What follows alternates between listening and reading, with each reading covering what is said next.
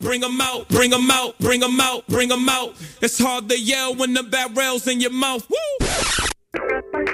Ladies and gentlemen, it's time to salute your sports.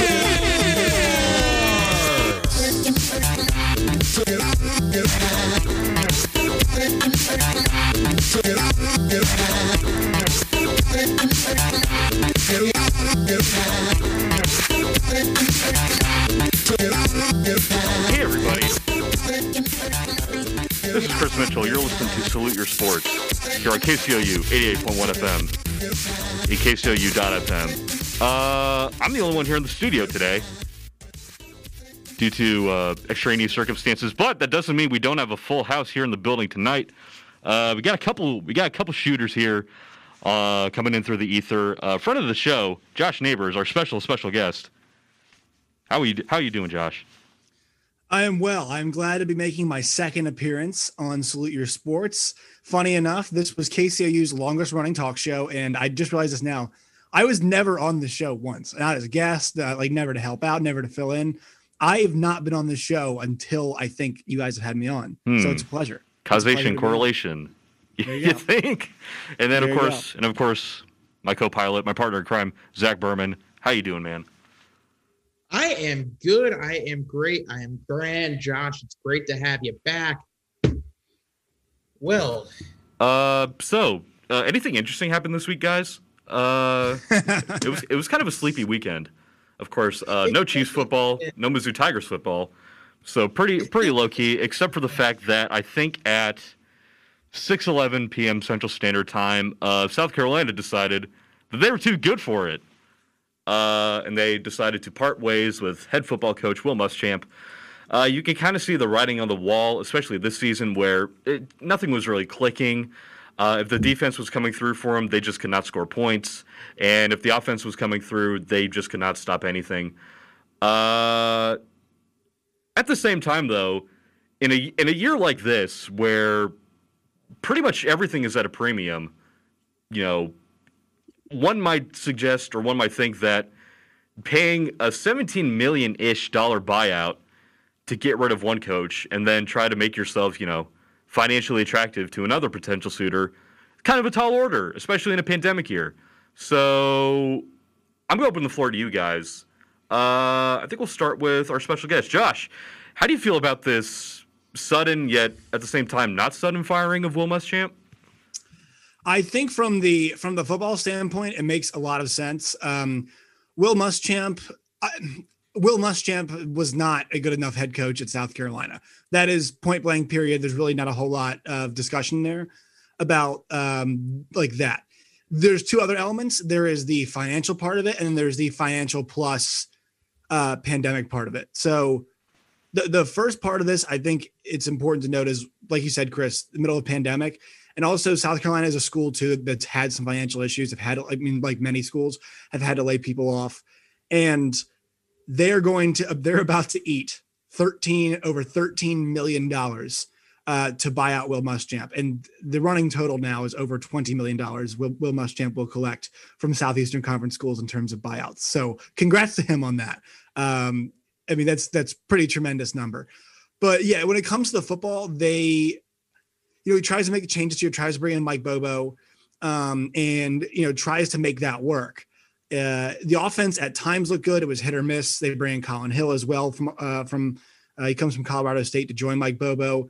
And the offense, last game they were excellent. They were playing Ole Miss, granted, but besides that win against Auburn, who we think is a pretty decent team, they're fine. They're not that good, but they're a fine SEC team. They really haven't had a whole lot to show for it. They had the win against Georgia last year, but not long in the results category. And so Will Muschamp he's a defensive-minded coach whose defense was pretty bad. And I think that's where I kind of land on that. So, it's the right move. And I think the fact that they're ahead of the curve and they're getting to be the first team that's out there looking for a head coach. And also too, they're kind of making it passe to fire your coach in the middle of a they're kind of biting the bullet and saying, hey, it's fine to fire your coach. So I think that we could get some other teams and bigger programs might follow, but kind of good for South Carolina, I think, to get ahead of the curve and, start doing their search early. How about you, Berman? What are you thinking? mean, Muschamp, look, you watch a lot of South Carolina games, especially this year. They didn't seem very well coached. There were a lot of mental mistakes on both sides of the ball. The offense couldn't score.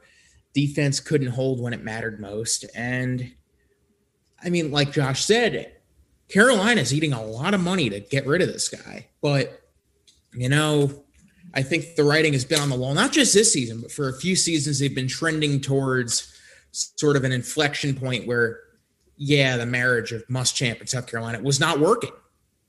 So the deed had to be done. Mike Bobo, I think, is just a placeholder. And there are names, whether you're talking about a guy like Billy Napier at Louisiana, or, of course, the name that's been thrown around a whole bunch, even though he just got extended at Liberty, is Hugh Freeze. Of course, he's the one I would love to see take the Gamecock job, but would you like to see Hugh Freeze take the Gamecock job? That's what gives me pause from like a pure football perspective. I don't know, seeing someone, I don't know, with that level of like prowess as a coach do it, but as far as like it being connected to Hugh Freeze, who I'm pretty like fairly certain that the SEC is still pretty PO'd at him right now. They are, and that is true. Yes. Yeah, I imagine like that. Like once that fire settles, if it ever settles, maybe you could start making conversation about maybe Hugh Freeze taking a job like South Carolina or Tennessee. But right now, I think they might try to go with something a little bit more safe at the moment. Even though Hugh Freeze is killing it over at Liberty. And things so of what's that nature. Your definition of safe? Like I can see, your Billy Napiers or Will Healy's. I'd like to present a name here. I think, and this is one that's been floated a bunch, and his record is, he's not got a great record, but he's also in the area. Jamie Chadwell at Coastal Carolina is a name that I think we have to consider because he is in the region, right? This is a team that is, obviously, they've been excellent this year, but you look at the offense, a very innovative offense. It's one of those places where people talk about what they've done from an offensive standpoint, the way that they have, the way they use their running backs is something that's been talked about a good deal about how they use them in the passing game, how they get them vertical. It's a fun team. It's a good team. It's an innovative team. It's a creative team. And I think when you're talking about somebody who's short on experience, but also too, if you're buying out Muschamp for that much money, you could bring Jamie Chadwell to South Carolina on a pretty cheap deal, considering this guy would love to have, this guy would love to have his job. And I'm not sure if you guys saw on Twitter, I believe somebody somebody tweeted they had texted him about getting about the South Carolina job. And he'd said, "Oh, I'm helping my wife fix her car right now. I can't focus on that." Yeah, that is the worst. That is a dead giveaway that, oh my God, I am smiling ear to ear that job is open. Because here's the thing, there's no chance to get Luke Fickell. Like, they're not getting Luke Fickell. You can already you can put that one and shove it. They're not getting Luke Fickell. So I would say Jamie Chadwell is where I hope they go, but I think Berman's right. Billy Napier too makes a lot of sense. I'm just going to read the exact response, which is go ahead and read this. My wife's fan has a brake light out. I'm focused on trying to get it fixed without getting her upset. I've got bigger issues to worry about. Smiley face emoji. That is classic Coach kayfabe. That's like perfect. Yep, that is. It's like when all else fails. Say you're doing something around the house. Say you're doing some home improvements. Like yeah, I'll think about it. Like after I'm done, painting this kitchen, or like after I'm done mowing this lawn. Right. And then we'll get back to you. Yeah, I think Billy Napier is like one of those guys who was floated around last year when Mizzou was looking for a head coach. He feels like a guy. I think this goes for a lot of Sun Belt teams too, or just teams from around this area. They're kind of trying to act like a SEC coach factory, just because you coach in that region, you know the talent around here. It's pretty easy to make the correlation. Seems like a no-brainer. For me, I'm kind of leaning towards someone like Will Healy or Billy Napier as well, as far as someone who could take that South Carolina job. Ooh, I'll give you a name. Ooh, what are you thinking? A program like Carolina, I feel like they love to bring up like regurgitated guys. You mean South Carolina or North Carolina? South Carolina. Okay. It feels like I feel like Steve Sarkisian could get. Oh my God. Oh. I think seriously, that's not out of the realm of possibility. I could see it happening. I want to go back really quickly to Billy Napier, just because he went to Furman, which is in South Carolina. So obviously he's got ties there. He was a GA at Clemson. He was on the Clemson staff from 2006 to 2010. He's coached at Alabama too as an analyst, and he has spent 3 years there as a wide receivers coach. So he is somebody with plenty of SEC experience, at least coaching wise. And I think I wanted him to be the Missouri head coach, and this is not me. I mean, I love Eli Drinkowitz. I also think Billy Napier too is somebody who is he's younger and he kind of fits the mold of what you want. South Carolina cannot go with retread. They just went with a retread and it didn't work. They've got to go not outside the box, but go. I mean, I just think the results have spoken for themselves, right? Young, progressive, offensive minded, normally energetic coaches are going to get the job done at schools like this, right? We see it at a school like Virginia Tech, a school that thinks of themselves as better than they currently are, right? South Carolina is the same way too. They think about themselves as the Steve Spurrier, South Carolina, a place that should be contending for championships, right? You can't get there by hiring like Will Muschamp. You can't do that. You need to go and get a young progressive coach who can carry you and get the fan base excited, get recruits excited, and get something to sell people. So basically exactly what Missouri has done with Eli Drinkowitz. 100%. And wouldn't you know, South Carolina is in fact playing Missouri this weekend. That is true. So we could kind of segue this into the actual game itself. I've been trying to get a beat on this game, and I really don't have one. Right now, my gut feeling is that Mizzou is probably going to come into this game more prepared, more organized than a team that just lost their head coach. I mean, you can check the tape. We've seen this happen, multiple times as Mizzou has played a lot of teams who've had interim coaches. It's not a knock on the players, I don't think. It's just like a matter of trying to get your ducks in order, either to try to close out the season strong or wait for the next regime. And I kind of think that's where South Carolina is going to be at the moment. Of course, that doesn't mean they got to, disregard guys like Shi Smith, as the season progresses, probably become one of my favorite wide receivers in the SEC right now. Yeah. This dude is just so sick. 53 receptions, 596 yards, 4 touchdowns.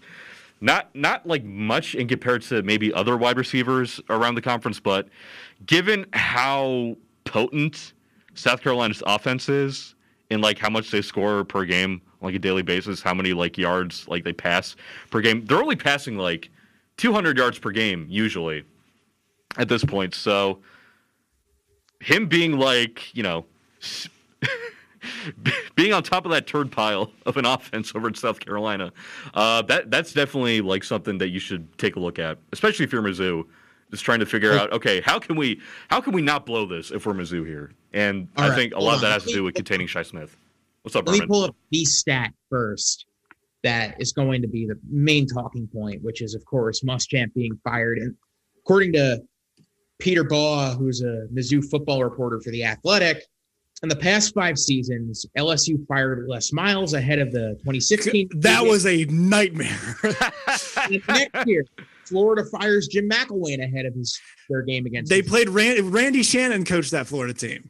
And then 2017, both Brett Bielema, a.k.a. New York Giants linebacking coach, he's actually been quite good, and Tennessee firing Bush Jones right after they played Mizzou in 2017, and now Muschamp goes. That makes 5 coaches in the last 4 seasons that have been fired either right before or right after Mizzou games. It's kind of bizarre, isn't it? Yeah, it's really weird. I think there's a very real chance Derek Mason could also be on that list in a few weeks. I think they're going to wait for Derek Mason towards the end of the season, right? I think that's one of those where, right. So yeah, I mean, whether or not you want to say Mizzou's getting him fired, I mean, it's going to be the end of the season. I think that's run its course at Vanderbilt. But one other guy I want to mention for South Carolina is Kevin Harris. They didn't really think that Kevin Harris was going to be this guy that he has been this season. And he deserves a lot of credit because he's carried a gigantic load for this offense. And he only had 21 carries last year, but he ran the ball for 8.5 carries and then 8.5 yards per carry last season. This year, 131 carries, 817 yards, 6.2 yards per attempt, and 13 touchdowns. He has been for them, and basically the way their offense has functioned this year, they've got 2 players, Shi Smith and Kevin Harris. And it's been about getting them the football and trying to do as much as they can. The issue I have, guys, with this team is I understand you bring in Mike Bobo, and I understand Colin Hill is his guy too from Colorado State. But Ryan Helinski last year, to me, proved himself to be a much better option than Colin Hill. I know there's a trust factor there and there's a consistency factor with those two, but Ryan Helinski gives you, I think, a bit more in terms of the downfield passing game too. And I think he's just got a bit more talent. And so, like we saw at Missouri, sometimes you just got to take the kid with more talent, even though he might not be as proven, and let it work itself out and hope that in the long run it becomes successful. Yeah, that being said, what I remember, if I remember correctly, Ryan Helinski was pretty terrible when we saw him last year. Yeah, I mean that's one game though against a different coach too. But a majority of that defense is still there, and if we're switching to the Mizzou side of things, we haven't seen this scheme play in. It's going to be coming on 3 weeks by the time we hit 6:30 Central on Saturday night. If we make it there. If we make it there. Shoot, yeah. But right now, I think there's a lot of pent-up anger coming from the Mizzou side regarding the last time they stepped on the gridiron. They've had they're going to have had 3 weeks to stew over getting demolished by Florida and all the extracurriculars that came with that. And what better time to take out your anger than on a South Carolina team that in the past has given this program some problems. Of course, last year broke a bit of a streak of sorts, but a team that has just fired their coach. It's in a bit of turmoil. It's a chance for Mizzou to, I think it's big. It's a bigger game for Mizzou than it is for South Carolina, just to maybe mentally get back on the same page, see if you can start sort of flexing your muscles and bring some quality, like play a clean football game. You think about that Florida game.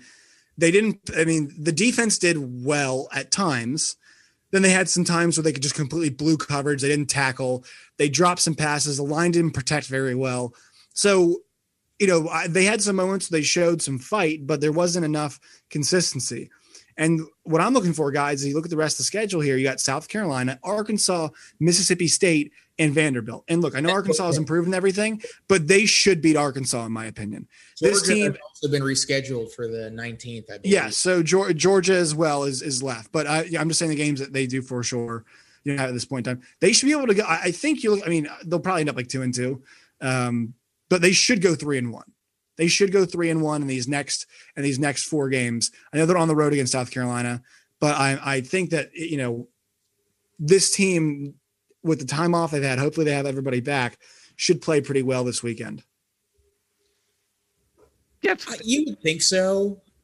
I mean, of course, the talent differential between Florida and South Carolina is night and day. I think South Carolina is less talented than Kentucky, and Mizzou manhandled Kentucky in a statistical standpoint. So what I'm going to be interested in going forward is, especially in this game where, I think there may be a bit of a talent discrepancy here. Seeing how Mizzou was able to prey on the discrepancy between them and Kentucky, I'm interested to see how much more willing Mizzou is to go for the throat, because I feel yes, Mizzou kind of just blew Kentucky off the ball most of that game, but they just never put the kill shot in until the fourth quarter. I'm interested to see how early Mizzou can put the kill shot in and just make sure South Carolina just doesn't try to come back from the dead and make it a thing. If the talent discrepancy is there, if it turns out it's just going to be, two teams dragging each other through the mud, hey, man, it's Mizzou, South Carolina. It is what it is. That's just the level of chaos I've come to expect from that game in my 5-ish years that I've been here. But if this is really a matter of talent, beasting out on, lesser talent, Mizzou's going to have to show it, especially when it comes down to, especially in the second half where, everyone's kind of tired. Offense. I want to see them establish the run. That's one thing I think they haven't done well this year, Chris, is they have not. At times they have, but establishing the run, and they did against Kentucky. That's the one game where they did. And I want to see them establish the run so they can keep the South Carolina, the South Carolina defense off balance, because we saw Ole Miss do it last week. And I know Ole Miss is is hellfire on offense, but Missouri has the capability of having a balanced attack. And that's what I'd like to see. You want to be, and that's the dream with this kind of offense you have is, if you have talent on the outside and you have those good running backs, and we know Missouri does, I want to see them run the football well so they can, I think they do really well in play action. That's my one thing that I think Missouri is at their best when they can establish the run and hit you deep with play action. And we know, we saw Lane Kiffin, with a play last week where his hands were up in the air because I know Missouri doesn't have an Elijah Moore, but the coverage was so bad. He knew it was a touchdown before Matt Corral even threw the ball. Those gaps, those are there to be had against this South Carolina team. So trying to exploit those, but I would say trying to establish the run early. Don't try to shoot out from the beginning, right? Don't try to put up a bunch of points from the beginning. See if you can run the football and get a lead and then play some good defense and try to make South Carolina come back from behind, right? Because their best offensive player this year has been Kevin Harris. And if you can get them down by 2 scores, it's kind of like the Kentucky game, right? I know they can score, but make Colin Hill, come back and beat you. Make him work for it. Yeah. Yeah. Obviously, I think it's worth mentioning that last year, while he was with App State, Eli Drinkwitz did beat South Carolina. Oh, yeah, I forgot about that. Shoot. But I think this is a game where we see Mizzou determined and, in a way, angry. I don't think they're going to let their emotions get to them. Vegas has Mizzou as a 6-point favorite. I think I can see something. That feels right. I'm going to go like 35-21 Mizzou. That seems like a fair prediction. Yeah, I think Mizzou can cover that pretty easily, I think. What about you, Josh? Well, the question for me is, does playing on the road really change a whole lot for Missouri? Because I'm trying to see this season, they have played 2 games on the road and they've scored a combined 29 points. So I'm looking to see if they can and this is the problem they had in the past too, right? Missouri team that they are playing that I think in terms of a talent standpoint, they are right. But that's a great point, Zach, because let's remember the one hallmark of a Barry Odom team was, they do stuff like go on the road against that South Carolina team a couple years ago in the rain, and they played a sloppy, awful game, and they ended up losing. And, to a team that season they were better than. And so that is that is what under Drinkowitz we need to see that's different than Barry Odom, right? Barry Odom teams, when they would go on the road, would not, Kentucky. There was a couple times where I felt like Missouri had more talent, was a better team than Kentucky, and they would go on the road, and they did that at home too, and they would lose. That's what you have to do, is go on the road and beat teams that you are better than, right? And I think Missouri is in an opportunity here. If you play your football game, you can beat them. It's just not Georgia. It's not Florida. It's not Alabama, where it's like, we got to play our game and then some, and to be maybe even close. If you play your game, you should win here. That's what I want to see this week. I think Missouri does win, but I think it's like 26-21 or 28-25. Fair enough. I think with that, we're going to take a quick break. When we come back, it's time for a preview of Mizzou basketball, because basketball's coming back, baby. Yeah, I'm excited. You guys excited? Hell yeah. All right. It might be coming back. Tentatively coming back. I'm very happy. All right. We're going to talk about that after this break. You're listening to Salute Your Sports right here on KCOU 88.1 FM and KCOU.FM. Don't go anywhere, because we will be right back. What's up, y'all? This is Whitmer from Nerdtastic, and you're listening to KCOU Columbia 88.1 FM. Now that I've gotten on the internet, I'd rather be on my computer than doing just about anything. It's really cool. The internet gave us a whole world of exciting new possibilities. So I guess this is a story of how it changed our lives. Change your life. Change the way you do the internet. Go like KCOU on Facebook and follow us on Twitter at KCOU and on Instagram at KCOU881. Stay up to date on the latest online content, events, giveaways, and more. You may be right. I think we're being followed now. Don't look. Just play cool. So what are you waiting for, young keyboard warrior? The wonderful world of KCOU is just one click away.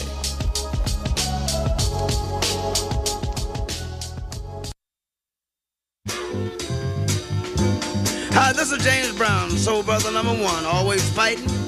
Now I'm fighting for your life. I'm fighting for your life because if you use drugs, you better leave it alone. Drugs are contagious. They're killers.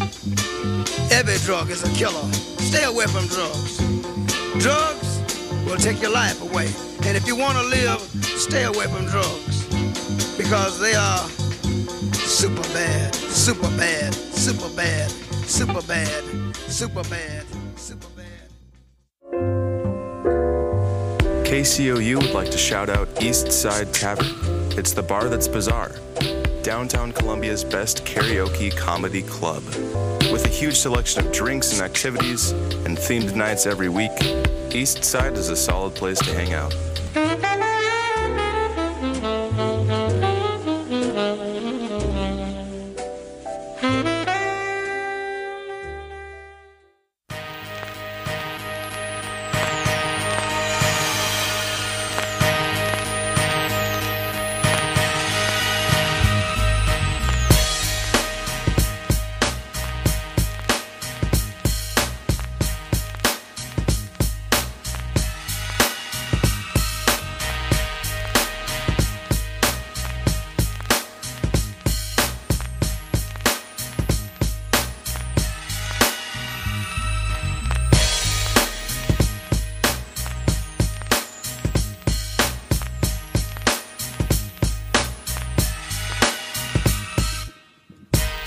Hey everybody, you're listening to Salute Your Sports, KCOU's longest running Mizzou sports talk show here on KCOU 88.1 FM and KCOU.FM. Still got the guests in here, coming in through the ether, Josh Neighbors, co-host Zach Berman.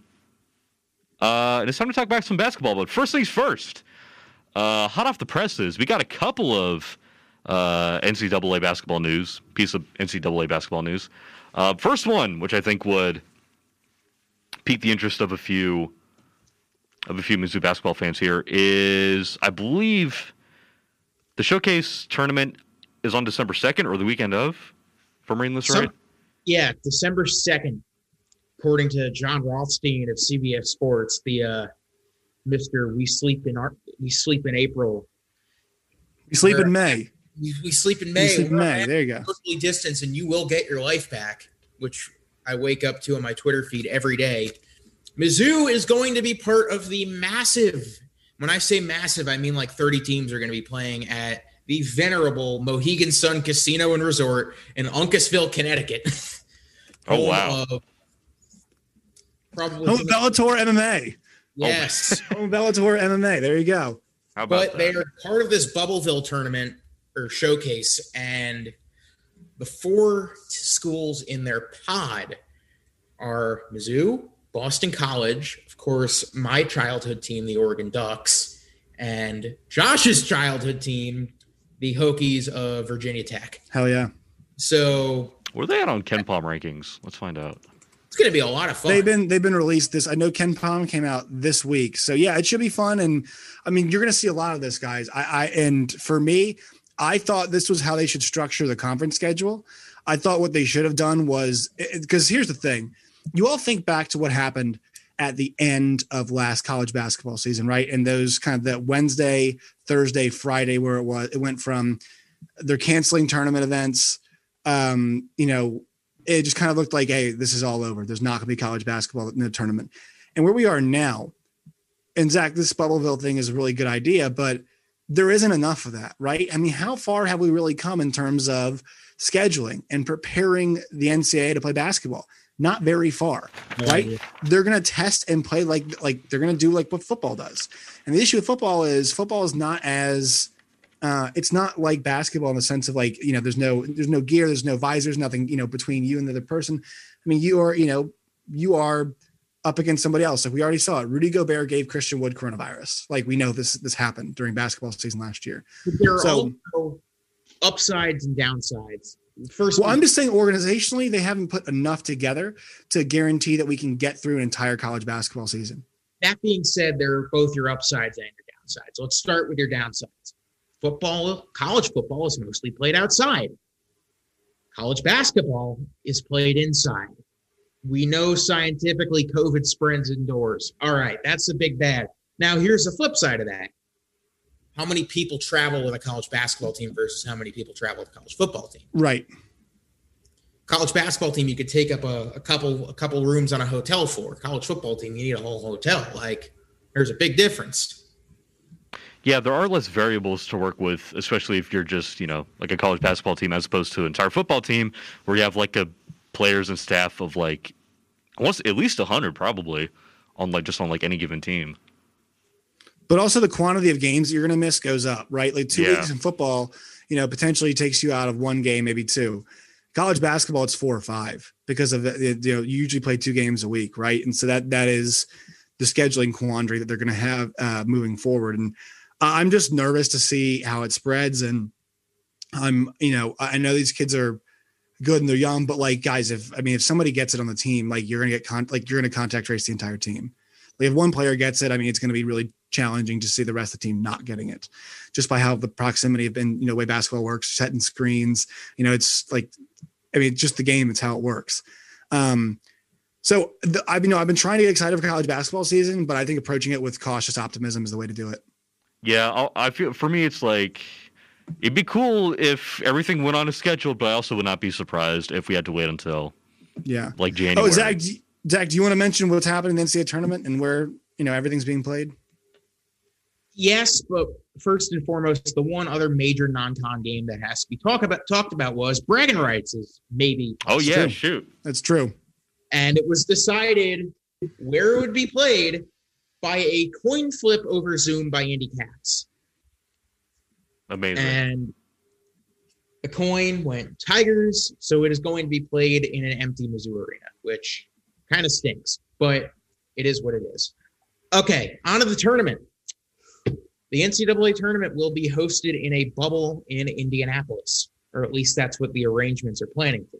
It's a smart way to draw the whole thing out, and I assume a lot of it is because of the hotel space in Indianapolis. It's a city with not a lot of like residential stuff in the downtown area, but a lot of event space.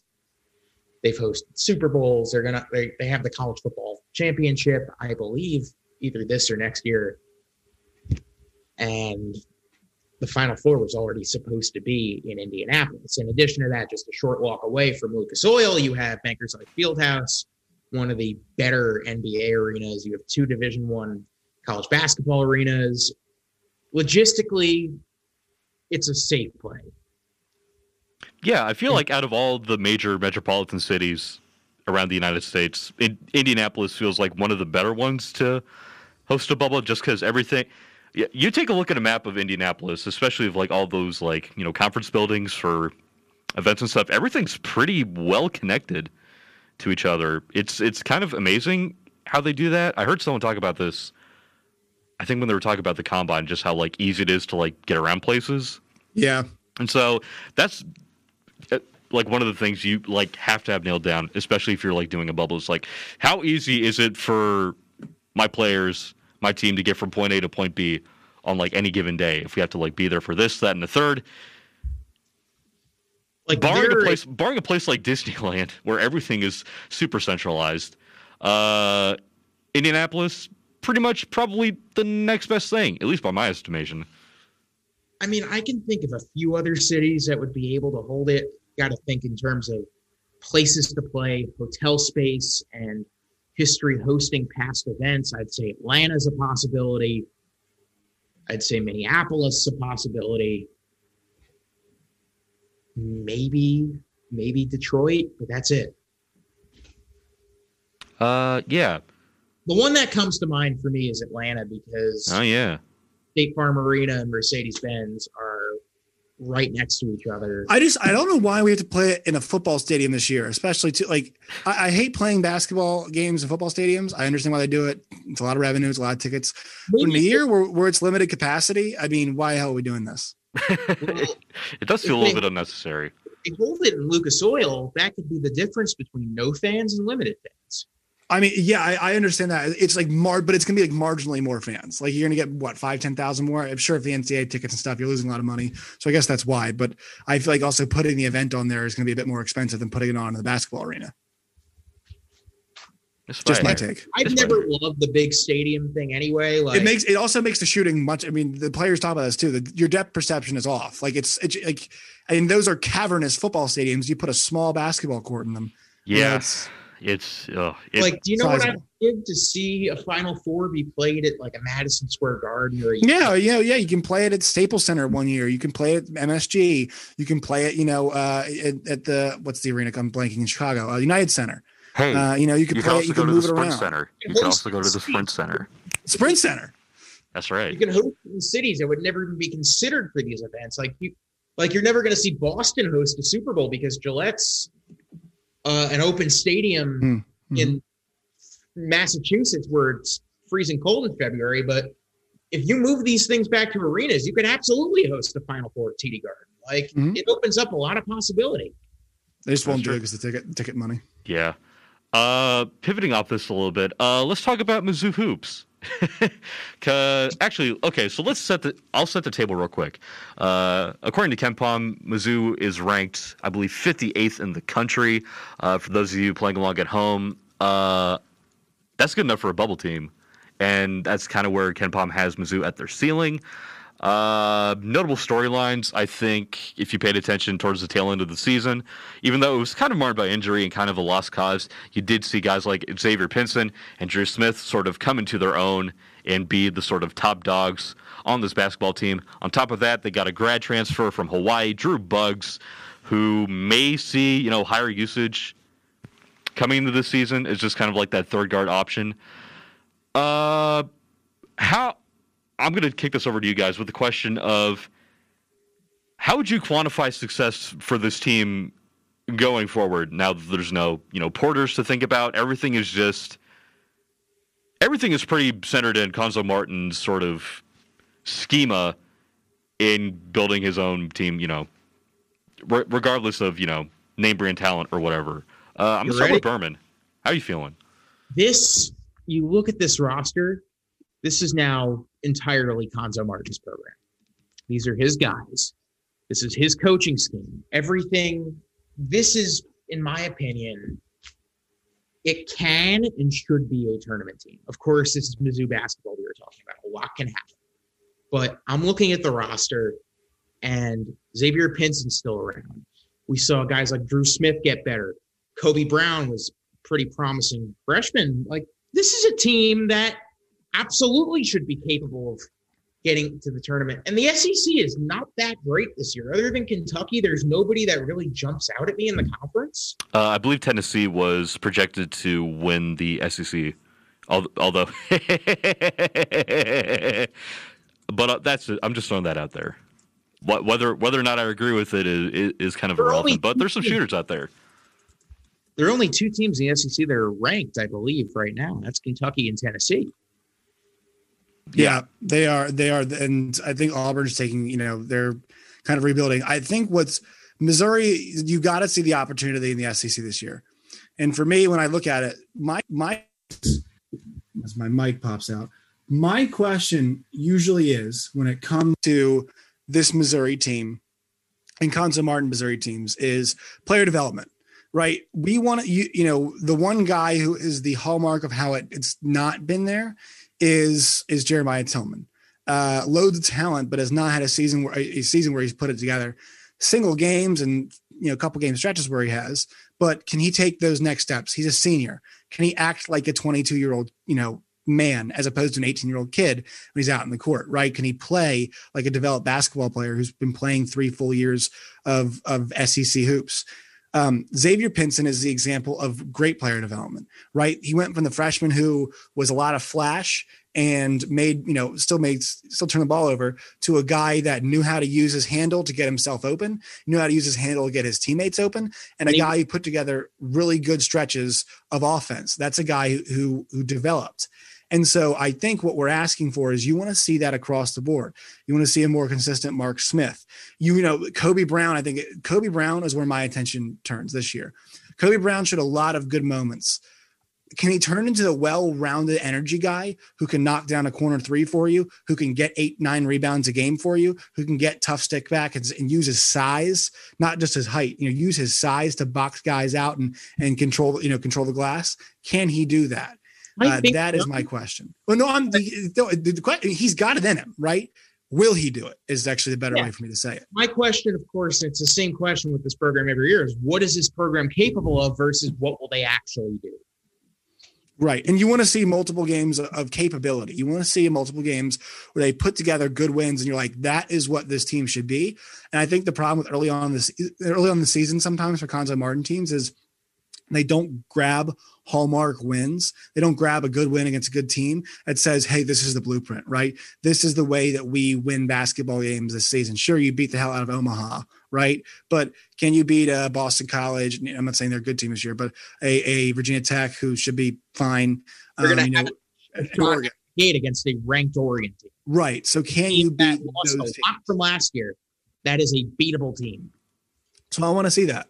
And I want to see, also too, the turnovers and free throw shooting are always two things that Cuonzo Martin teams have issues with.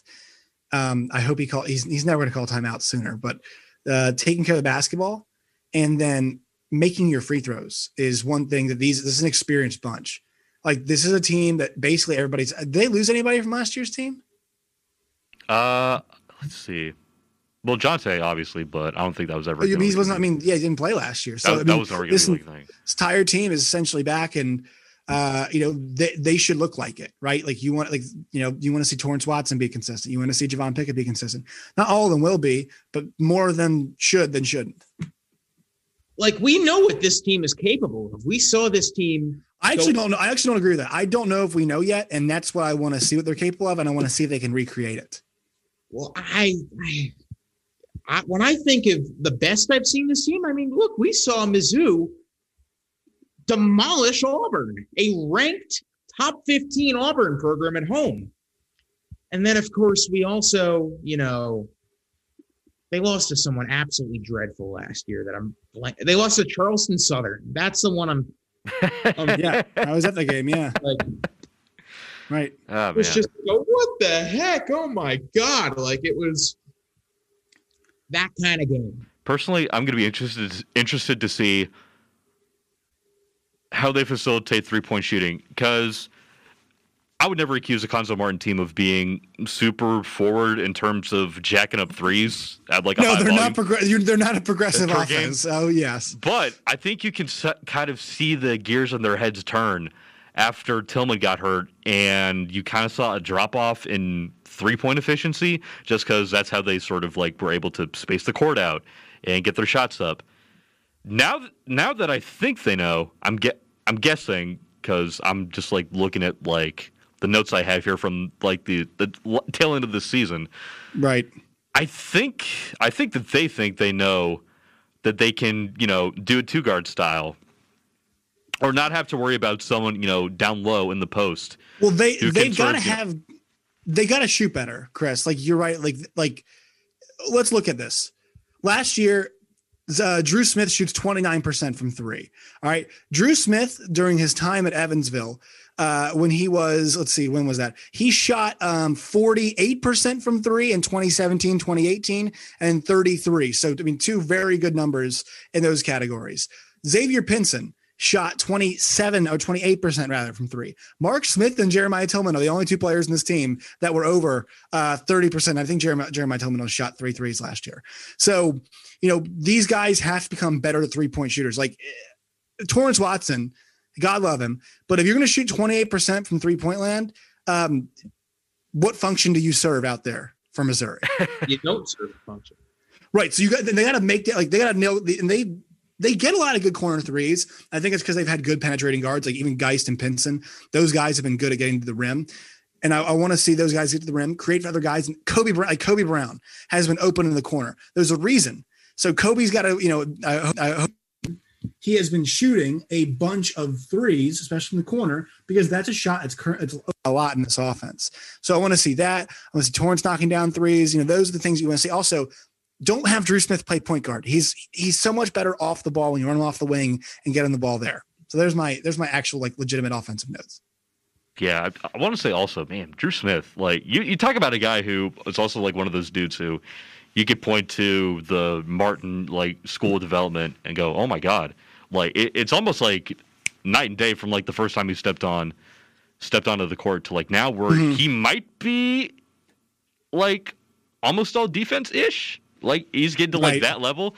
Like it's entirely possible for me. I don't know if he's got any more room to grow personally, but I think if we're talking about players who may represent Missouri as far as like all SEC, I don't think you have to look any further than the guys like Pinson or Drew Smith, because oh my god, like this season is going to be made or broken on how much those two can either continue to improve or just facilitate like that same. I think it's the three guards. I think you had Mark Smith in there too. Yes. Go ahead, Zach. Oh yeah. Go ahead, Zach. And when push comes to shove, I believe this is the final year of Konzo Martin's contract, right? Is he coaching? Is he not on a long-term contract? I think he might be. I don't think he's coaching that a contract. Yeah, I think it was like a 7-year contract. I'm pretty sure. Yeah. Yeah, it was 7 years. Even still, I think there was an extension as well. Yeah, no, he's with Missouri for a little while. What year is this for him? Is this year 4? I want to say 4. I think. I think it's like 4. Yeah, I'm pretty sure it's like 4. It's hilarious how fast this stuff goes by. I mean, you think about Konzo Martin, like when he came in. I mean, that was 3 or 4 seasons ago now, and it feels like he just got here, right? I mean, it's hilarious. This will be his 4th season with Missouri. So yeah. But I think it feels kind of desperate, like this.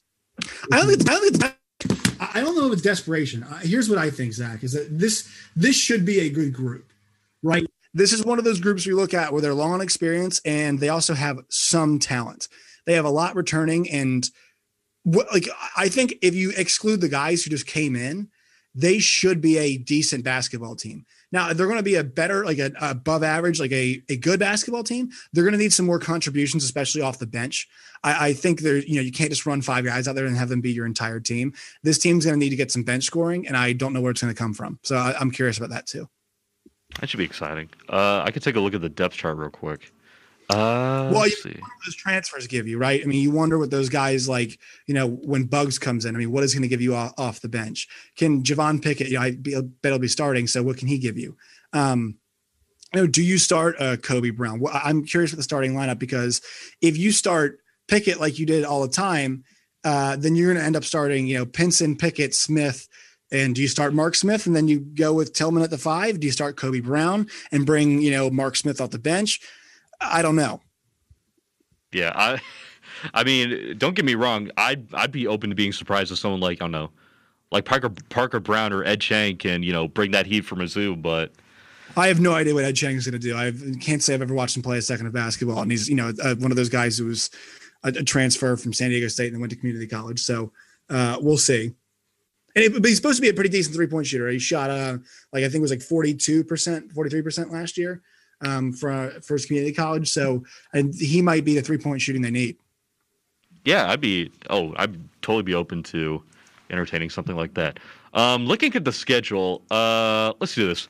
Let's just pick one game where you think, or what's going to be a must-watch game for Mizzou Hoops fans, or what's the one game that you're going to want to look at to try to get a beat on what exactly this team is. I already got mine. I could just talk about it if you guys need some time to think. I got mine too. He said, yeah, Berman's gonna say Oregon. You guys go first. Okay. I'm absolutely gonna say Oregon. That's fair. Yeah, go for it. I grew up an Oregon fan. I follow this team very closely. They lost a lot of talent. They're well coached, but losing Peyton Pritchard and a whole bunch of other guys, they pull up their depth chart. They really do not have. I mean, they're ranked like number 20. I don't know if they're a tournament team this year. They should be, but you look up and down the roster, it doesn't impress me that much. But Dana Altman always knows how to put together a competitive team. We will see. But that being said, it is a winnable game against the team with a number in front of their name. And if Mizzou wants to make an impression early, both to the media, their fan base, they have to win that game. Okay. I buy that. My choice is a conference game, actually. And it's probably obvious if you've seen the schedule which one mine might be. Kentucky comes to Mizzou this season. Now, I'm not of a mind to be like, just because Kentucky comes to Mizzou, like their odds get like exponentially better for Mizzou to like pull off the upset, even though that's kind of what happened the last time they came to town, or the time before that. One of the last times they came to Mizzou Arena. Kentucky is always like the game in which Kentucky is always like the barometer, especially in the SEC East, in which your basketball program is judged.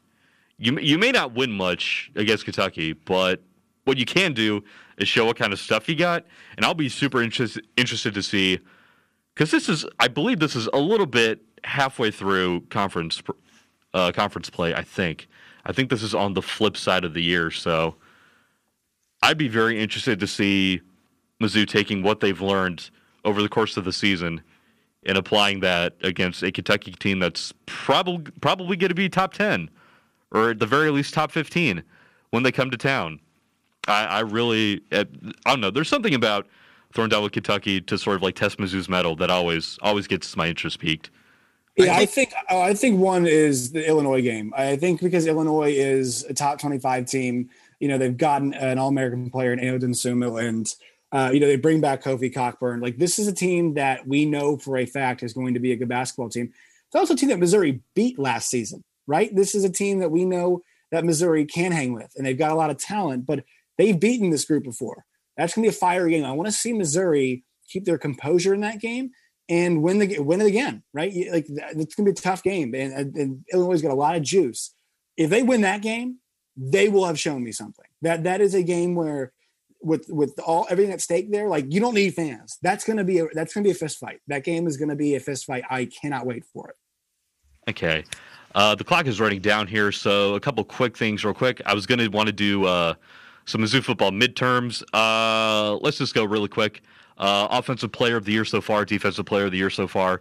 For me, offensive player of the year so far, Larry Roundtree. I mean, that offense lives and dies by him. Get the ball in his hands. He'll do something cool with it. On defense, I think it's pretty obvious for me. Nick Bolton, he's just... hey, guys, if you want to look at the next possible candidate for a first-round pick from Mizzou, Nick Bolton's your guy, and he's been showing it throughout the season. Terez Hall was playing last night for the Patriots. It's good. Yeah. Apparently Bill Belichick really likes him, too. Yeah, man. Man, if you get the seal of approval from BB, I know. What else do you need? All right, what do you guys think? Who you got? Offensive player of the year. I'm tempted to say Connor Bazelak. I'm tempted to say Larry Roundtree, but I am going to go with the man that has almost become the linchpin of sorts for this offense, and someone that really excels with the creativity and a lot of the jet sweeps and trick plays that Drinkwitz likes to run. And it's Jalen Knox. Okay. Part of this offense. On the defensive side, you're going to go with Bolton. I agree in terms of sheer talent. He's the best player on the roster, probably a first-round pick, but Ennis Rakestraw is my guy, and he is going to be a lot of fun to watch develop over the course of these next few seasons. We saw him show out against Florida. We saw him show out against LSU. And I'm going to give an honorable mention to Joshua Bledsoe because he's also been very good. But I'm going to go with Knox and Rakestraw as my two. Okay.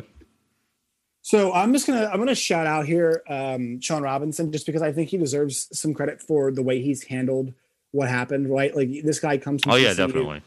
And he sits out a year and expects to play, and things don't go well for him, and he gets benched and it's not going well. But what I want to say here is, like, I think he's handled it with a lot of class. I think he's handled it with a lot of class and a lot of dignity. And that's not always that's not always the easiest thing to do, right? Guys don't always handle these things very well. And I want to say for him, he's done a very good job of handling that. So credit to him. Just for that. You guys have hit on a lot of the guys I was talking about. So I just want to give Sean Robinson some credit. And then, what else can you say about Nick Bolton? And then Rakestraw too. Like, that guy's a gamer, really competitive. Doesn't always win every competition he's in against receivers, but they're asking him to defend some dudes, and I think he does a pretty good job. Okay, just a couple real quick notes before we get on out of here. I believe it was National Signing Day for baseball not too long ago. I believe over the weekend. It was. That's right. Mizzou's baseball class, for those of you who don't know, ranked in Collegiate Baseball News' top 40 in terms of recruiting classes. Theirs clocked in at number 33. So, yeah, if you want a reason to keep your eyes out on Mizzou baseball, there you go, right there. Let's see, outside of that, real quick shout out to Mizzou's soccer team. They're advancing on to the quarterfinals in the SEC soccer tournament. They will be thrown down against South Carolina on the 17th. I believe it's 7:30 p.m. Central Standard Time, and you already know we're going to have coverage of that right here on KCOU 88.1 FM and KCOU.FM.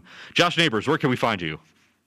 You can find me the Locked On Nationals podcast. You can find me with the Locked On Big 12 podcast, a little bit of baseball, a little bit of football and basketball. I'm kind of doing it all right now. You can find me on Twitter at @JoshNeighbors_. You can find those podcasts wherever you get your podcasts. Apple, Spotify, all those places. So that is where you can find me. Zach Berman, how about you? You can find me on Twitter at BermanZBB, where I'm usually complaining about the New Jersey Devils or New York Giants. You can also find me in New Jersey right now. I will be heading to Florida in about 2 weeks, where I shall ride out the rest of the semester and whatever comes forth. Any final thoughts? You can find me on Twitter at ChrisMitchMIZ. And you can also find Salute Your Sports on Twitter at KCOU Salute, eventually. Did you get it back? No, but I will. Fingers crossed. I think that should just about do it here. Actually, real quick, before we go, let's talk about pizza real quick. Any of y'all had Pizza Tree? My favorite town. It's so good. All right. We're fans of Pizza Tree here, and apparently so is Pizza Tree of us. Missouri Tiger Football is brought to you by Pizza Tree. Open Tuesdays through Sundays, Pizza Tree is excited to now serve breakfast slices, bagels, and coffee. Just as a side note, I have tried their bagels. Oh, my God. They're really good. They put so much lox on their bagels. It's really good. Located on 909 Cherry Street. More information is available on their website, pizzatree.com, or by phone call at 573-874-9925. That is 573-874-9925. Slice specials can also be found on their Twitter and Facebook. KCOU would like to thank Pizza Tree for supporting KCOU sports and student radio. Thank you also for your mac and cheese pizza. This has been Salute Your Sports. Josh Neighbors, Zach Berman, thank you guys so much for coming on the show. Yep. Oh, no problem. All right, and we will be here next week, talk about all that good stuff that happened on that Saturday, probably with more content for you. Fingers crossed. Hopefully it doesn't get postponed. And if it does, we'll figure out something. If we go 3 weeks without Mizzou football, it's only a matter of time before you start talking about wrestling, and then Drew and I, hopefully Drew will be back next week, is going to start looking at you like you're crazy. Yeah, we'll get started on our preview of the golf program. Anyways, I'm Chris Mitchell for Josh Neighbors, for Zach Berman. Thank you guys so much for listening to Salute Your Sports, and I will see you guys next week.